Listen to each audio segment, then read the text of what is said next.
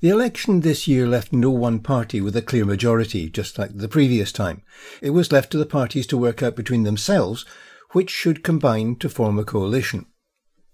From the comments made online back in the spring, many local people were surprised when Labour and the Conservatives got together to form the new administration, leaving the SNP feeling perhaps a little left out in the cold.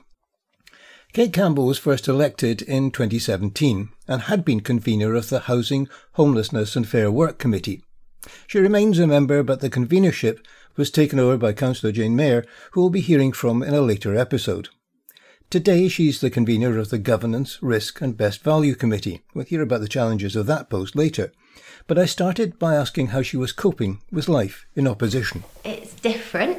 There's drawbacks, but there's also benefits. So when you're in administration, you get to really drive forward with policy, and that's something that I think is, I really enjoyed doing. There was a lot of things, so I did a lot of work in housing and homelessness. It's an area I care a lot about. I got to chair a task force on homelessness and drive forward a lot of policy changes. But actually there's still a lot you can do in opposition. You can still put down motions and amendments and still look at policy that way. And I think there's also quite a lot of benefits in terms of you get to spend a bit more time in your ward, you get to spend a bit more time championing local causes, and that's something that I'm also enjoying, kind of getting stuck into and supporting some of the issues locally that I still was working on, but it's a lot of work being a convener as well, so I do feel like I have a bit more time to... But you're still on that committee? I am, yeah. So it is very definitely something you're actually quite passionate about? Housing and I would say probably got into politics really driven by, I think all politicians want to make the world a better place. For me it's a lot about poverty and inequality, and one of the bedrocks that people need to be able to deal with challenges in life is having a safe, secure, affordable home, and for me that's a really important part of policy, and it's also one of the policy areas in Edinburgh that is very challenging for us. What sort of contribution are you able to make through that committee to improving things? Because within your ward you've got everything from Portobello to Craigmillar to Niddrie and everything in between. So, there's a lot of different policy areas. So there's from things like how they manage housing, so how they manage council housing and housing lists. You can put down motions on that. We can look at how the HRA is spent. That's the housing revenue account, so it's ring fenced, it's council housing money that sits separately, so it's looking at how that's spent. It's making sure that the investments that are needed, so in terms of energy efficiency, or making sure that closest stairs are getting the investment they need. It's a whole range of things, so there's a lot you can do. It's scrutinising reports still. You can put amendments to reports, you can ask for briefings on things, you can put down motions, and so there's still quite a lot that we can do around the repairs service, which I think still faces a lot of challenges, so we'll keep scrutinising on that. And of course there are a lot of changes taking place in the rental sector at the moment. There are, for example, massive changes taking place in terms of short-term letting, and there are also changes coming down in terms of creating housing associations within tenements. I think in terms of the short-term lets, that was something that we had driven as a policy. I chaired in the last administration the short-term lets working group, and that was about looking at how we could get the Scottish Government to change legislation so that we could enact both licensing but also planning rules to change that, and those have come through. Edinburgh's the first short-term let control zone, which means that anyone who wants to apply for a licence, so there's now a licensing regime, but a condition of applying for a licence will be that you have planning permission for a short-term let. I think that will have a really big impact, and we'd sort of estimated there were around 10,000 homes that were being used as short-term lets, so that should have an impact on housing supply and availability for residents, and also obviously the really big impact it has in terms of neighbours, the impact on neighbours. One comment that I have seen from somebody who runs a business organising lets is, okay, that's killed the festivals, not the festival, the festivals, plural. You have to look at the need for festival lets around that. I don't think you can sacrifice affordable housing for festival lets, but I think the festivals are really important.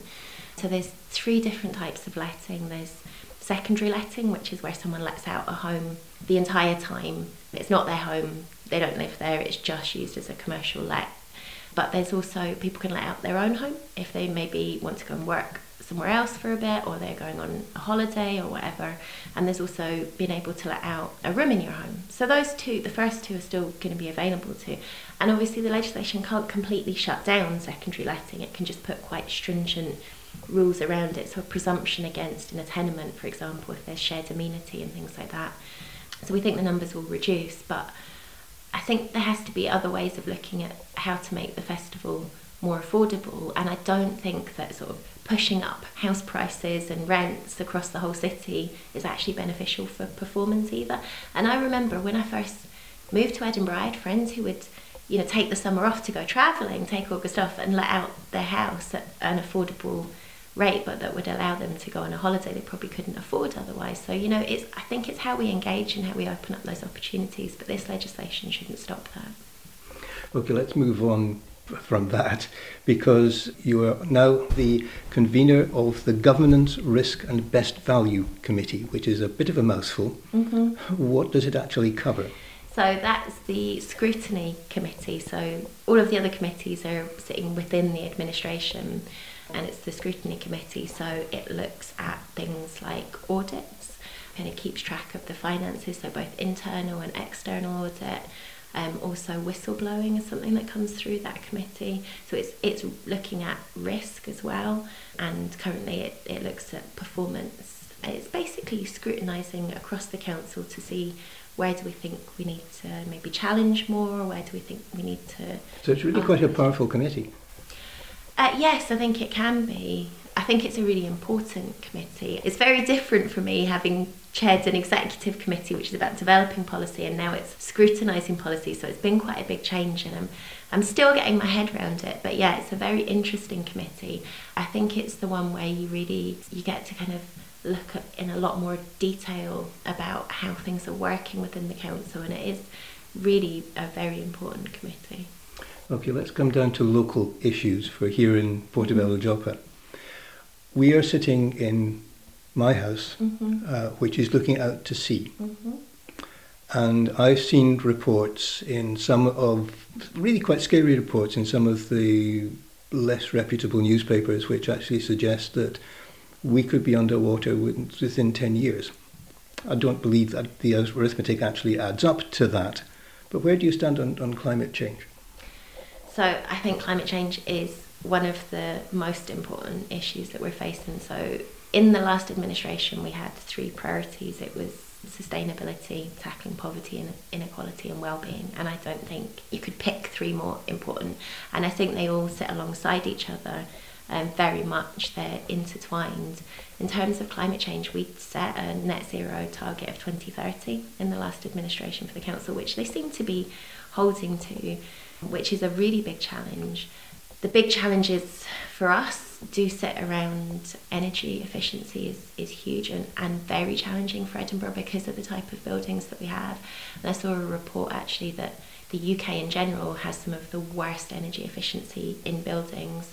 But in Edinburgh particularly, we've got a lot of tenements, so there's solutions that you just can't implement in tenements, but also where you have communal areas and you have to make sure that everyone's in agreement. Currently it's very expensive to retrofit homes. The council's doing a lot of work around retrofitting building types that are within the council estate, and then I've been pushing really hard to make sure that we were looking at how we could share that learning with private owners, with other, housing associations or other people that had those kind of archetypes of housing. But I think there's a lot of work we need to do, and I think that we do need significant government intervention, both at UK and Scottish government level. It's an absolutely huge challenge. Obviously, the other one is around transport. Emissions are absolutely fundamental that we change that, and I think it's quite a difficult shift in Edinburgh, and we've got a brilliant bus service. We've put in some cycling infrastructure. We need to go a lot further. One of my gripes, so I generally supported all of the spaces for people measures that came in, segregated cycling I want to see stay, but I want to see it replaced with good quality permanent infrastructure that is safer, but also it has to be contiguous. I'm a terrified cyclist. I do cycle, but not as often as I would if I felt safer. And I think that's probably quite a good place for You're someone. not the only person who feels that. Well, that's the point, isn't it? That we're not going to get people wholesale changing their behaviour if they don't feel safe. And when you've got, a brilliant cycle lane leading up to a terrifying junction, that's not a solution. I mean, yes, well, somebody I know was actually knocked off her bike only about 10 days ago, I think. Yeah, I mean, it's terrible. It is, especially when people are trying to make that change, which is for the benefit of all of us, but also, the health benefits of cycling. I do quite a lot of walking and I get the bus a lot, but, the health benefits of cycling as well. So that's something that I think is really important that we need to do. There's a lot that we need to do as a city.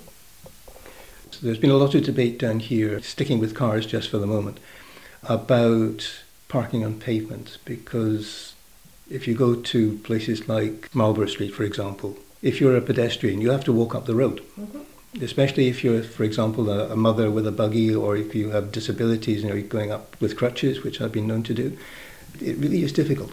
Yeah, it's absolutely terrible. I was walking down Marlborough Street with my mum, who had not long come out of hospital and had mobility issues, and my dog, and we couldn't walk on the pavement.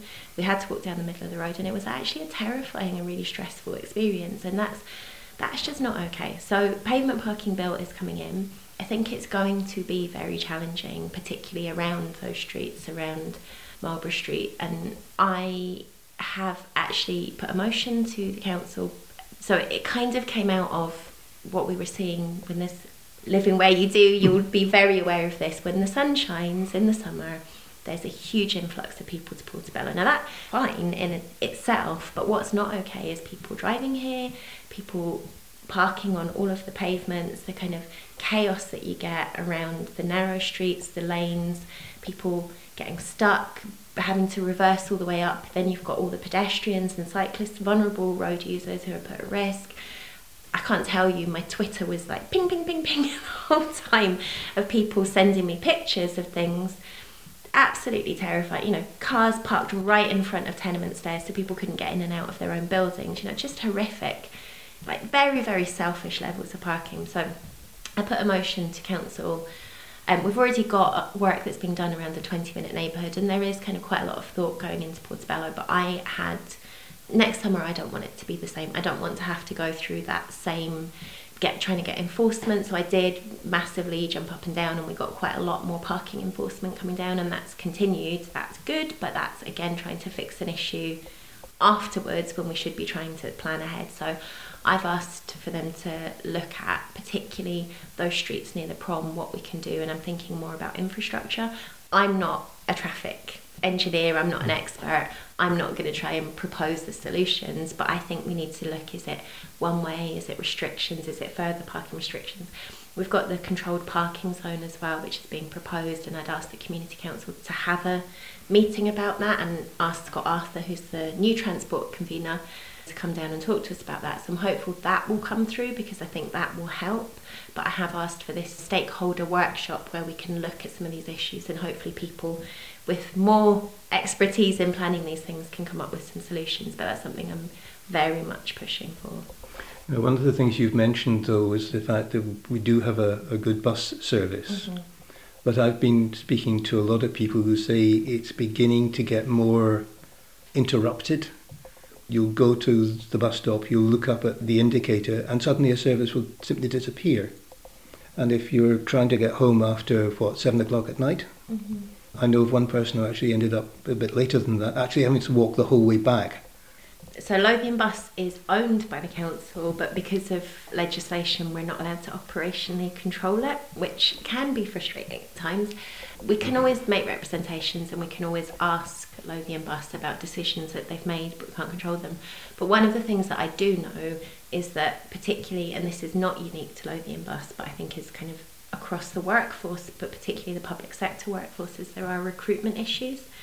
Before the pandemic, we just had buses all the time. You hardly had to wait for a bus. It was brilliant. I've noticed the difference since the pandemic and since buses have come back, and I hope that we can get on that trajectory to being back to where we were. I think bus use is still down as well, which is Obviously, there's a kind of interplay between those things, but as far as I understand it, the main issues are around recruitment of drivers. But I have said I'm going to try and speak to Lothian Bus to see if they'll come to the Community Council to talk to us, to hear about our concerns specifically. And there's other things we'd asked about. You know, a lot of people have raised this with me, and I think it's a very good idea, but about trying to get a bus from Portobello to Leith, not necessarily having to go into the city centre.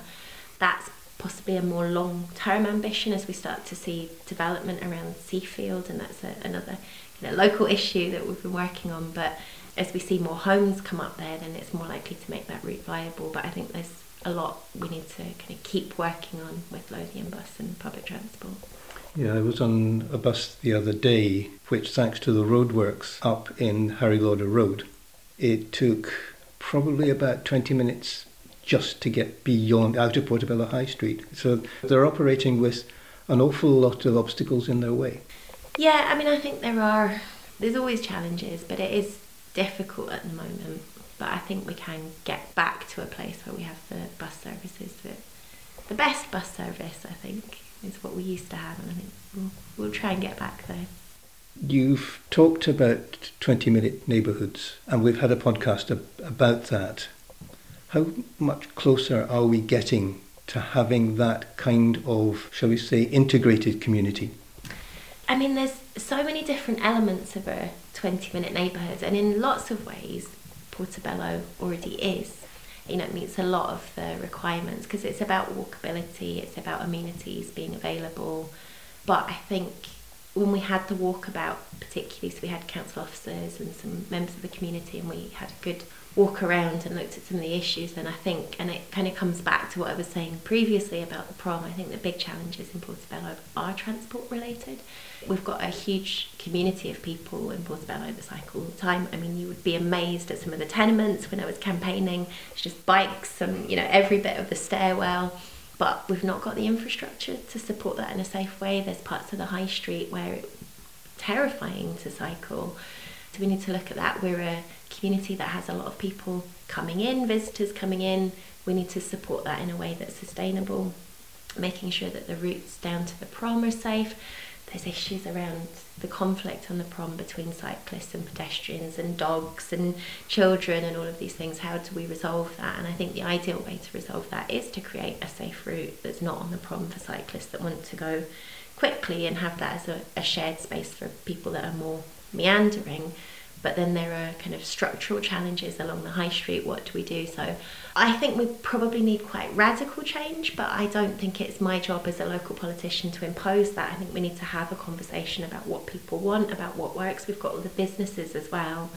I think we should be looking at how do we maximise the use of our space for pedestrians, for vulnerable road users, and to enable a more sustainable and environmentally friendly way of people moving through Portobello. But I do think it's a conversation we need to have together, and we need to agree on a collective solution. And speaking of collective solutions, I remember having interviews with Maureen Child before she retired about the very close way in which the four councillors were able to work together here in Portobello and Craigmillar. Is that still the case with 3 new councillors? After 5 years of working with Mary and Maureen and Callum, in particular, maybe it's a woman thing, but particularly Mary and Maureen, you know, I got on so well with them. And I think, obviously, we all came from different political parties, but I think our local politics was pretty well aligned, and actually probably quite a lot of our, setting aside constitutional issues, I think we were fairly well aligned on a lot of things, and we worked brilliantly together, and it was a real joy I really miss them, actually. I really do. We're getting there with the new councillors. You know, we're fairly early on in the term, so we don't know each other as well, and we're getting there, but we are making an effort to try, and we're having a board meeting on Monday, I think, to discuss some things and just try and kind of keep each other informed and work along the same lines. Obviously, there's some things that we really disagree on. That's fine. You know, everyone that lives within our ward don't agree with each other, so it's important that elected... All you need to do is look at 40 people to realise that. I try not to do that. But no, it feels like we will get back to that place of having that kind of... But it takes a while to get to know everyone, doesn't it? But I think there's a really good intention for the four of us, the new councillors, to work together in the same way. And it's definitely the way you get things done in your community. You have to work together. And of course the community spirit here is much stronger than in many other parts of Edinburgh. Yeah, I mean, Porty's a very unique part of the community. Okay, looking forward, you've got until 2027. What would you maybe hope to have achieved over those years? That's a really good question. So I think one of the things that I've learned about being a councillor is sometimes things can take a really long time. And there's some things that you're kind of working on for years, and something quite simple, it could be a junction or it could be some dropped curbs, and it can take you 18 months to get something done. And I actually go back to Mary and more. I remember talking to Mary about that, and her sort of frustration that there was all these things she'd wanted, and she did a huge amount as a local representative, but that it was frustrating that she couldn't do all of the things she wanted to do.